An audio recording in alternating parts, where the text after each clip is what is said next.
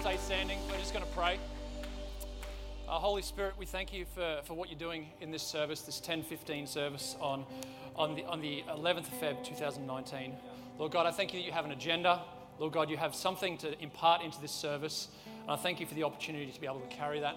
Lord God, I pray that you would anoint my words, this message that I'm going to bring this morning to be powerful, to impact people's lives.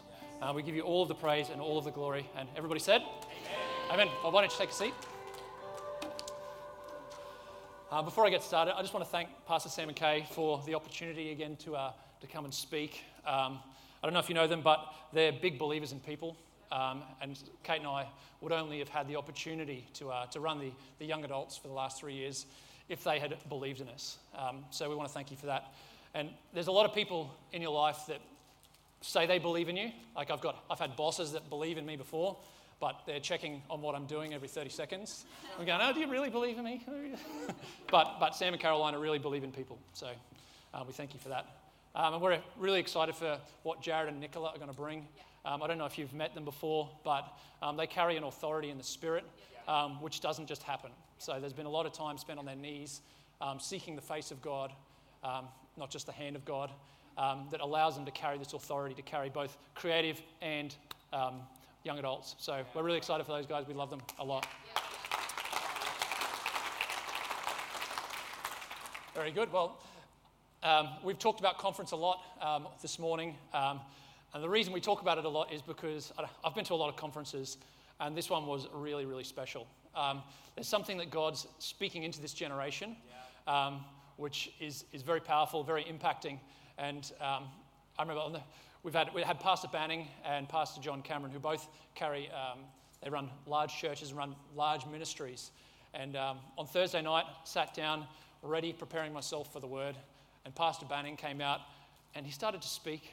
And I got about 15 minutes in and went, have you been reading my notes? Or have you somehow hacked into my computer to be able to pull the crux of what I'm going to say this morning?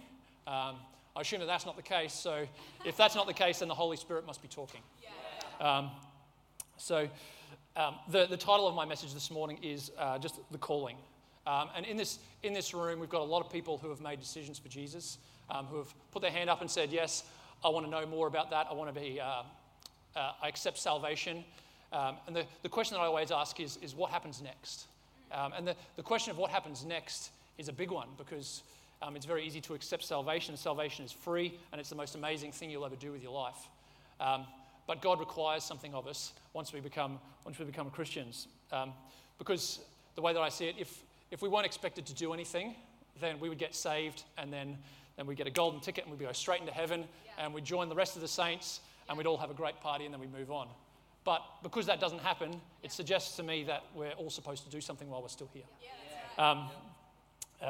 In the book of Philippians, Paul's speaking, and he says, I press toward the goal of the high calling in Christ Jesus. And that's the charge for all of us who are Christians, who are all brought into the ministry, which is being a Christian. And I love the first half of that phrase, which says, I press towards the goal, because there's emotion in that phrase. It's not just, I am in my call. It's, I press towards the goal of the call. If it was just a stationary moment, it'd be like when I get up in the morning, I change from my pajamas into my church clothes, and I go, all right, I am now in my church clothes. I'm not pressing towards my church clothes. I am now in my church clothes. Right. But that's not what it says here. It says that it's something that we work towards and we press towards, and that press it has a lot of power in that word. It's something that you have to work for. Right. In the Bible, right at the very start, we see Abraham, and he was impacted by God. He was contacted by God at the age of 70, and it's through him that we have the covenants that we now live under. So the promises they all started through the bloodline of Abraham. But God spoke with him first when he was 70, and then he made his first covenant where he said, Abraham, I want you to move into the promised land at the age of 75. And then the next thing we're seeing in the story is him basically God saying to Abraham, I'm going to give you a son, and that's going to be the generations. That's the age of 95. So that's 20 years later. And then he's not tested on that until the age of 115, where we see the final part of that story, I suppose, where God says, I want you to sacrifice that back to me. And he tests Abraham's heart. And when Abraham shows that he's willing to lay down that thing that God gave him, then he says, all right, now I can make a proper covenant with you. Wow. And that's where we find the bloodline of Jesus that comes out of that moment. Wow. But there's time that takes place in between God's first contact and when Abraham is tested in that ultimate test. And what I would say is that what I believe is that if Abraham had been tested at the age of 70, when he was already a man of God, the Bible says that he was a man after God's heart. If he'd been tested with that level of test at the age of 70, I don't know if he would have been able to do it. Because it's through the journey of being told, listen, I want you to go somewhere where you don't know where I'm sending you. I'm just telling you go. And him seeing God's provision and his grace through that journey.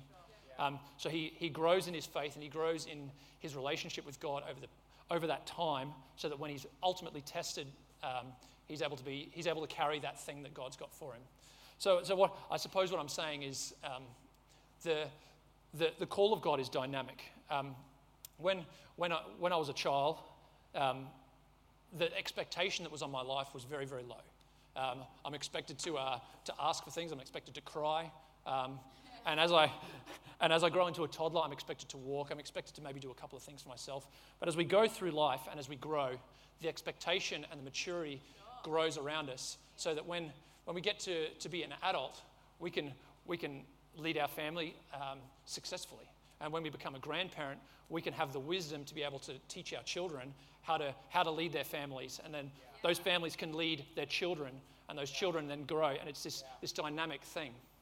So this morning, I want to unpack two key parts to the calling.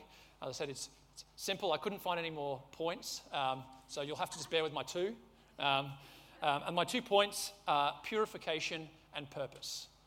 And it's my personal belief that you can do your purpose without going through purification, but you won't be as effective as you should be.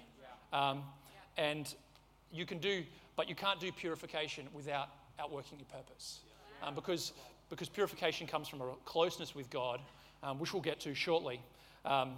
Whereas I can do a job without being close to God. I can be up here and I can play in the worship team and I can sing to my heart's content. I can play the notes. I know the A minor, C, F, G, and I can just play through it.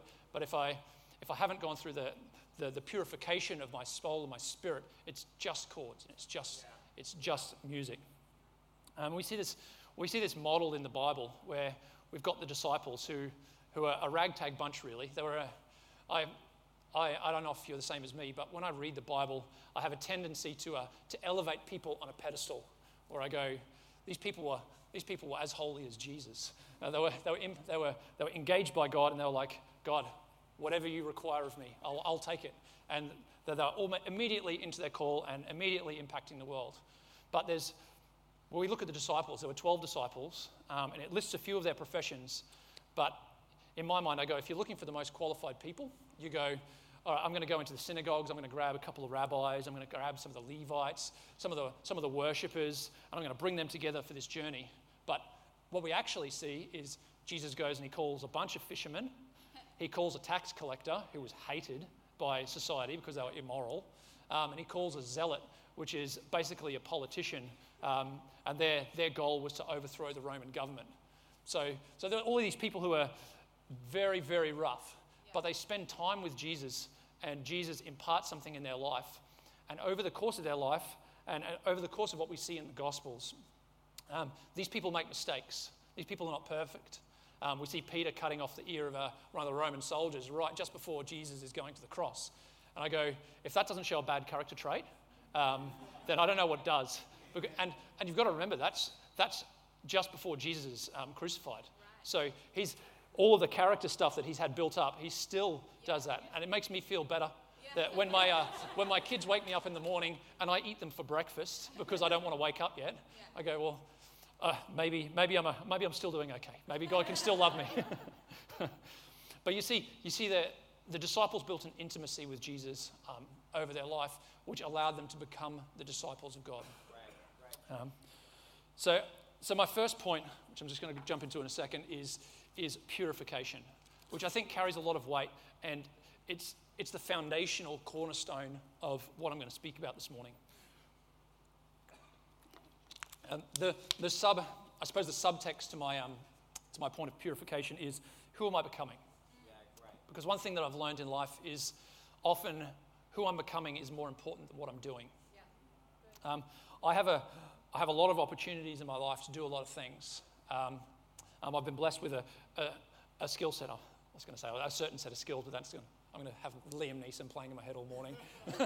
I've got skills, I've got gifts, I've got talents, which would allow me to do a lot of things. But if I just jump at every opportunity that arises, I'm going to potentially miss the thing that I should be doing. So I look at what God's done in my life through being strategic and going, well, standing in the presence of God and saying, what should I be doing in this moment? Because God's always trying to build something in your life. Everything that you've read in the Bible, God's trying to build something to allow us to be healthy Christians. And in the book of 1 Peter, it says, but you are a chosen generation. And I could stop right there. And if you don't know that this morning, I just want you to know that you are a chosen generation. It's got the word "are" in italics in my Bible because it's significant and it's important that you realize that you're not just anybody. You're not just another person, but you are a chosen generation. You're here this morning not because you chose to be here. You chose to be here. You chose to be here because God intended for you to be here this morning. And then it goes on, it says, a royal priesthood, a holy nation, his own special people, that you may proclaim the praises of him who called you out of darkness into his marvelous light, who once were not a people, but now are the people of God, who had not obtained mercy, but now have obtained mercy. Beloved, I beg you as sojourners and pilgrims, abstain from fleshly lusts which war against the soul, having your conduct honorable amongst the Gentiles, that when they speak against you as evildoers, they may, by your good works which they observe, that's very important, glorify God in the day of visitation. And I go, that's amazing. My life does not look like that. I go, every day I wake up and every day I make mistakes. Every day that I live, maybe I yell at my wife, maybe I yell at my kids, maybe I look at Dave VDP and I go, he's just got all of the muscles. Why didn't I get any of those? And I'm jealous of him for that. But I miss the fullness of what God's got for me. Yeah. So I go, if this is what God says about me, that must be who I'm supposed to be. Yeah. So just really practically this morning, maybe not the muscles. The question is, how do we get there? Yeah. And I always used to say this phrase that, and this is the banker coming out of me again. Oh, I see things in formulas. I see things in equations. I used to say that time in presence equals change. Which is a part truth, but it's not the fullness of the story, because change doesn't just happen. And if we think back to the disciples, there were 12 disciples, and one of those disciples was actually Judas. So Judas was in God's presence 24/7. That was the way that they lived their life. Jesus was a rabbi, and in that it was almost like an apprenticeship structure where you went around with the rabbi taught you everything that you know, or that they know, and then they send you out. But you basically live in. So Judas was in the presence of Jesus, more in the physical presence of Jesus, more than we'll ever be. But he still fell because he didn't catch something about who Jesus was. So I've reworked the equation, and it's intentional time in presence equals progress. Like I said earlier, change isn't just an event. Change is a progress. It's a process that we undertake, and we have to allow that to happen. And this is really real for me personally. As many of you may know, I grew up in church. I had the privilege of having Christian parents. I actually grew up in this denomination, so COC for life / INC now. And we were the super Christian kids. So our parents, they did a great job of instilling biblical values and biblical knowledge and foundation in us from a very young age. Everything that we were, all of the media that we had in our house was Christian media. So we had tapes with Christian kids programs. We had Christian books. So we learned a lot from a very young age, and I'm very fortunate to have that. In fact, in Sunday school, we were the kids that knew everything. Yeah, I don't know if anybody's ever been to Sunday school, but we were the kids that, when the test came, we knew what was going on. We used to have this stuff called monkey money in my youth group growing up, or in Sunday school. And basically, you'd be sent away with homework. You'd have to learn this scripture. You'd have to learn the order of the Bible. And if you came the next week, you got your monkey money, and then you'd save it all up, and then you'd go and you'd buy some toy. And the more monkey money that you earned, the better the thing you could buy. So we were rolling in monkey money. And now I'm a banker, but go figure. But as I grew up, I had such a great knowledge of the things of God. But as I got past that age of accepting everything that I was told, and I started to move into my teenage years, I didn't have the right people around me. I didn't have people apart from my parents speaking into my life. My peers around me were not speaking positive things in my life. So as I grew up, I started to question things, and I didn't have the answers. And so I started to go down a path that was not healthy for me, and it was not healthy for the people around me. And just by the way, these were the people that were in church that hadn't had the same foundational teaching as me. But I just went along because I wanted to be cool. And in my late teens, I started to get into drugs and started to get into alcohol. And I remember sitting in church. One of my low moments is I was sitting in church on a Sunday afternoon in the PM service, high as a kite in the back row, just waiting for it to be over, and going, hopefully nobody realizes the situation that I'm in. And like it's sort of funny to listen to now, but I go, that's a grave situation for me to be in, that I've taken all of this, I've thrown it away, and I've gone, I'm giving away all of that stuff that I've known for the just because I want to be cool, because I want to be accepted by the peers around me, and by the grace of God, I remember the thing that pulled me back into line. I remember being in a party on a Saturday night before church the next day, and I was still on team. I was playing in the worship team. So just because you're on team doesn't mean you're in the call of God. Just because you're on team doesn't mean that you're growing in the things of God. It just means you're doing a job, which is important. Don't get me wrong; it's important to do a job. But if you're not spending the time to get to know God, you're just doing a job. So anyway, I'm at this party on a Saturday night, and I'm on drums the next morning, and people notice that I'm not drinking, and they're like, "What are you doing? Like, you're not partying, you're not getting into it." I just remember saying, "Oh well, I've got to play at church in the morning, so I'm just trying to keep myself in a good way." And the phrase that they said to me was, "What's somebody like you doing with people like us?" And I remember clearly the Holy Spirit dropping into my spirit, "Yeah, what are you doing here?" Like, and going, and I just remember that being a turning point where I'm going, I've got to make a choice here. Who am I going to be? Who am I becoming? The decisions that I'm making in my life, where are they going to end me up? Because then my upbringing comes in, and I go, I know all this stuff. Like, I know what I'm doing is not right. But because I don't have that relationship, because I don't have those people around me that are pulling me up constantly, I'm all over the place. So what's really important is to engage with God from a heart level. Because if I can impress anything this morning, it's that there's no entrance exam into heaven. God's not going to be sitting there checking your theology. There's people who know more theology than me. There's people that know more theology than anybody you can't come into contact with 99% of the people you're going to come into contact with in church life. But if they're not approaching it with that heart revelation of who Jesus is, it's only a part truth, and the knowledge of God doesn't set you free. It's an encounter with God, and it's a turning back to Jesus. So in a practical application, what does this look like? I mean, I can talk all day about, yes, you need to be close with God, but how do we get there? Because it's a journey. So as Pastor Sam, this is a subsection A and B of my preach this morning. So I've got two things which have got three subheadings.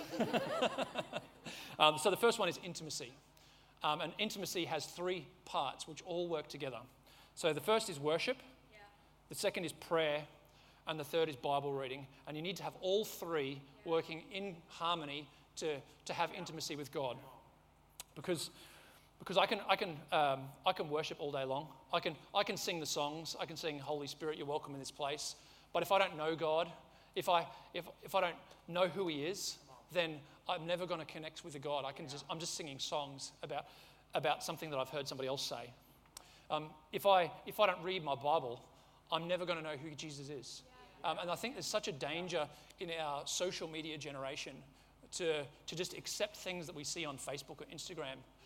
One of my pet peeves is seeing catchphrases on Facebook where I go, people have put up this phrase for the day which is supposed to uplift me. But I go, well, it's not scripture. God never said that. And we get these touchy-feely things which if that becomes our doctrine and our theology, as soon as the trouble comes, we're not going to know what to do with ourselves because God said we're going to have trials and testings. God didn't say, share this and life is going to be blessed. And so my third subheading is prayer, because prayer is the power of what we do. Prayer is our communication with God. Prayer is where we ask God for things, and God speaks with us. So if we're not in communication with somebody, you're never going to build a relationship. And if you don't read your Bible, you're not going to know what to pray, because you could be praying for something that's against Scripture, and God's never going to bless that. And worship. If you can do the other two, but you don't have worship. The reason we do worship at the start of the service is because worship positions ourselves to receive from God. Because it's saying, God, you are above me. God, I exalt your name. I lift you up. And from that position of humility, then God goes, okay, I can work with you and I can speak something into your life. And on that worship point, Satan's key sin was selfishness and self-righteousness and elevating himself with pride. And for me, as a worshiper, this really resonates with me, because I go, I can invest in my gift and I can invest in my talent, but if who I am is my gift and my talent, and I worship that rather than God, I'm putting myself in a very dangerous place. So my second subheading under how to do this practicality and intimacy is discipleship. And discipleship is those people around you who are speaking into your life. And I would ask you directly, who's speaking into your life? If the only person speaking into your life is the pastor on the platform, then you don't have enough people around you. Because the pastor's there to teach you certain things. The pastor's there to engage with you on a Sunday and to rally you. But it's the people who do life with you that will actually impact you, and they'll help you along that growth. It says in the Bible that we're to be in the world but not of the world. And I go, if I'm only engaging with somebody else on a Sunday, then 1/7 of my time is engaging with somebody who's speaking life into my life. And it's the people who are around you that will help you through those trials and testings. I think it was Pastor Banning, it might have been Pastor John, over the weekend, was talking about community. And it was a powerful message about how we're built to function in community. You're never going to be good at everything. You're never going to have the call of your life to do everything that's involved in a church. We have amazing leaders, but they can't run this church without people. If they were just up here preaching to people who were just coming in off the street, that would be amazing. Some people might get impacted. Some people might react to the emotional call of God and the thing that the Holy Spirit's speaking into their life. But if there's nobody there discipling them throughout the week, it's like the seed that falls on the wrong soil. As soon as somebody comes along that disagrees with the things of God, if they don't have somebody who's a mature Christian speaking into your life, then you're going to believe anything. And this is, for me, this is the most painful part of the intimacy process. I hate being told what to do. I hate it when people pull me up on things. and how I react to that has been a journey. It's one of those things you have to learn how to do, because nobody wants to be told what to do. Nobody wants to be told, listen, that's not how we do things here. I'm just going to leave that there.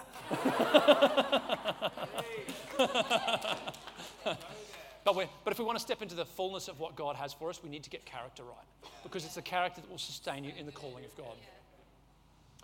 So with all of that said, let's talk about what we're supposed to do. So my second point is purpose, and it's what are you going to do? And the Bible says that we're here to bear fruit. In the book of John, it says, Jesus speaking, says, I'm the vine, you are the branches.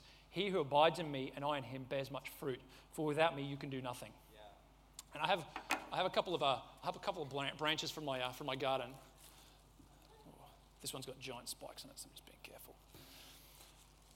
So these are you may not know, and you definitely probably wouldn't pick it up from looking at it, but these are from the same tree. These are from my lemonade tree at home, which is just it's like a lemon, but it's a lot sweeter and it's delicious. But it does taste like Solo. It's the most amazing fruit we've got.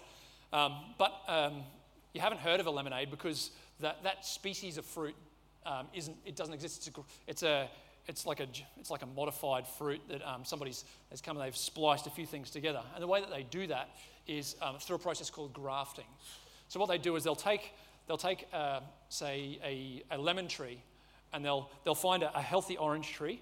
They'll cut one of the branches off the orange tree. They'll cut a branch off the lemon tree, and then they'll strap the lemon tree to the orange tree. And what it does is the goodness of that orange tree transfers into the lemon tree, and you get you get a hybrid type fruit. And there's a picture we're going to chuck up on the screen of where you can take this. And this is one plant. So you've got, it looks like something like black grapes. You've got limes. You've got something that looks like a strawberry, but it's definitely not a strawberry because it's on a tree. But you've got this environment where you've got one tree, and all of these different fruits are growing on the one tree, which has come from a healthy root stock, they call it. And this is such a picture of the body of Christ, who we are as a community. That we're not all here to be the same person. We're not all here to do the same thing. And if you're standing here in church going, I'm growing in the things of God, and this is what I've got, but I don't look like that person over there, you're going to miss the call of God on your life. Because comparison is like the worst thing that you can do. If you're comparing your stage in a journey without knowing somebody else or knowing what they've gone through to get to where they are, or most importantly, where they started. If you're doing that, then you can be discouraged and you can become bitter. When a branch is grafted, it may look different, but the life comes from the rootstock, which is Jesus. And we look in the Bible and we see the heroes of the faith. We see like the Davids, the Pauls, the Abrahams of the world, and we think that that's the goal. That's where we're supposed to all obtain. But for every David, Paul, and Abraham, there's heaps and heaps of supporting characters in the Bible who just get a small mention. You may not know this to look at me, but a few years ago, I started going to the gym. This is where I ended up. So look at all this. But I'm not an athlete, as you may have picked up. I'm a musician, just pretending. I'm a white boy muso, just trying to move something. But I had a mate who I used to go to the gym with, and he's very large. He's a big guy. He now does CrossFit, and he deadlifts like 250 kilos. And we used to go to the gym together, and we would do the same workout. So on the days where we had to lift stuff, I was like the weakling. I'm just trying to move the bar, to be honest. But 3 times a week we would do cardio, and he's trying to move this bulk for a 10K run, and I would blitz him. Every day of the week, I would outrun him. I would outpace him. Because we're different makeup. We're different people. We're supposed to do different things. His body was designed to move things. My body was designed to think and run equations. And that's funny. But if I spend my life going, I want to be an athlete because I think that it would be really cool to be an athlete. And if I ignore my gift set and I ignore my talents and I ignore what my genetic makeup is, I'm gonna go down the path of being an athlete. I'm gonna frustrate myself. And I'm going to be somewhere middle of the road. I'm going to be subpar, and nobody's going to know who I am. And if my mate tried to work in the bank, he doesn't have the same head as me. So if he tried to do what I do, then he's going to lose money. And I'll just say, not everybody's supposed to be a pastor, but you're called to something. You're supposed to do your part. And I'd say don't despise what's in your hand just because it's a just. Everything starts as a seed. And a seed, if you don't water it, it'll always be a seed. It'll never grow. It'll never go anywhere. And it'll miss out on its potential. But in the right environment, a seed will grow and it will produce fruit. And for my mind, greatness is something that we're all called for. We're all called as Christians to be great in the kingdom of God. But greatness looks different for everybody. And for me, greatness is finding what it is that you're supposed to do and then doing it with all of your might. Because if we're all doing what we're supposed to be doing with all of our might, then we can function as a community and as a body of Christ. The Bible says that we are the body of Christ. We're the hands and the feet to go and outwork his calling. And if a part of the body isn't functioning correctly, then the body doesn't work. So if something happens to me today and if I lose my eyes and I can't see where I'm going, I can't drive, I can't find people effectively. If I can't speak, then nobody will hear what I have to say. There's a terrible saying that says, preach, and if necessary, use words. I think it's just the worst saying in the world because nobody is going to look at you and go, Jesus loves me. Jesus has a plan for my life. There's a calling on my life that I need to go to church on Sunday. Nobody's getting that from looking at you. They might look at your behavior and go, listen, I really respect who you are, and I respect what you've built in your life. I love your character. But until you speak, there's no invitation. Until you speak, there's no revelation. Until you speak, people don't get set free. Nothing happens until you actually do something. And when I was pondering on this, I felt God speak to me, and he said that an arm is not an arm and your face is not your face. Because to speak, it actually requires 100 separate muscles working in unity to be able to do what we speak with emotion, with clarity. It's not like people say, I'm designed to be the mouthpiece of God. So I'm a preacher. I'm here to tell you what you need to do. But if there's not other people speaking into my life, and there's not other people who are getting around me to enable me to form, to be able to hear from God, to be able to experience things. If that doesn't happen, then nobody can speak. Yeah. So good. So if you're sitting there going, well, what am I supposed to do? The first thing I would say is, what are you gifted in? Most of us should be able to look at our lives and go, all right, this is what I'm naturally good at doing. Maybe what you're naturally good at doing is meeting new people and talking with new people. That's not my gift. If you get stuck in a conversation with me and I don't know you, I apologize for that. I'm just not good at that. I'm good at maybe the third or fourth conversation. Maybe your gift is catering for people. Maybe it's hosting people in your home. Maybe your gift is intercessory prayer. And if we get you around people, you're going to be awkward like me, and you're just going to I don't know what to do next. But the church doesn't function without intercessory prayer. Can I tell you now? And if you're an intercessor in the house, I thank you for that. But if you don't know what you're good at, then do something. Go to the Yes Desk. There's a team there who would love to find a life group for you. Find something for you to do, and don't be afraid to do that, because what you may do, and what you'll probably do if somebody just assigns you something to do, is you'll find 10 things that you're not good at, and then you'll get to the 10th thing and you'll go, yeah, this is me. This is what I can do. This is my part. So don't be discouraged just because you don't know what it is that you're supposed to be doing at this moment. So my 2 points today have been purpose and purification. And if I could just close on this, I've got these 2 branches. I cut these off last night. I cut these out of my garden. I was like, I need these in the morning, and I don't want to forget them. And they look pretty good. They look pretty good. These are high quality branches because I water my tree quite nicely. But what are these branches going to look like tomorrow? What are they going to look like the next day? They may still be green. In a week from now, what's that branch going to look like? Is it still going to be green? Is it going to be lush? In a month from now, I'm going to have a stick, and nobody's going to be able to identify what tree that came from, what it's supposed to do, or they're not going to be able to identify that ever had fruit hanging from it. And what I would say is, the Bible says that Jesus is the vine and we're the branches. If we cut ourselves off from that which brings us life, then after a while, you might look good for a little while. You might look like you have some health. Actually, this is not the best one. This is the spiky one. you might look like you're lush. You might look like you've got no problems. But after a while, the fire of God's going to go. And then after a while, you're going to question whether you ever heard from God in the first place. Yeah. And so what I would say is, it's so important, and I can't stress enough, to get around people who are speaking into your life. Get into community. The people that we have amazing life groups in this church. We have amazing pastors. We have amazing people in here that if you're struggling with something, get around somebody. Don't go through things alone.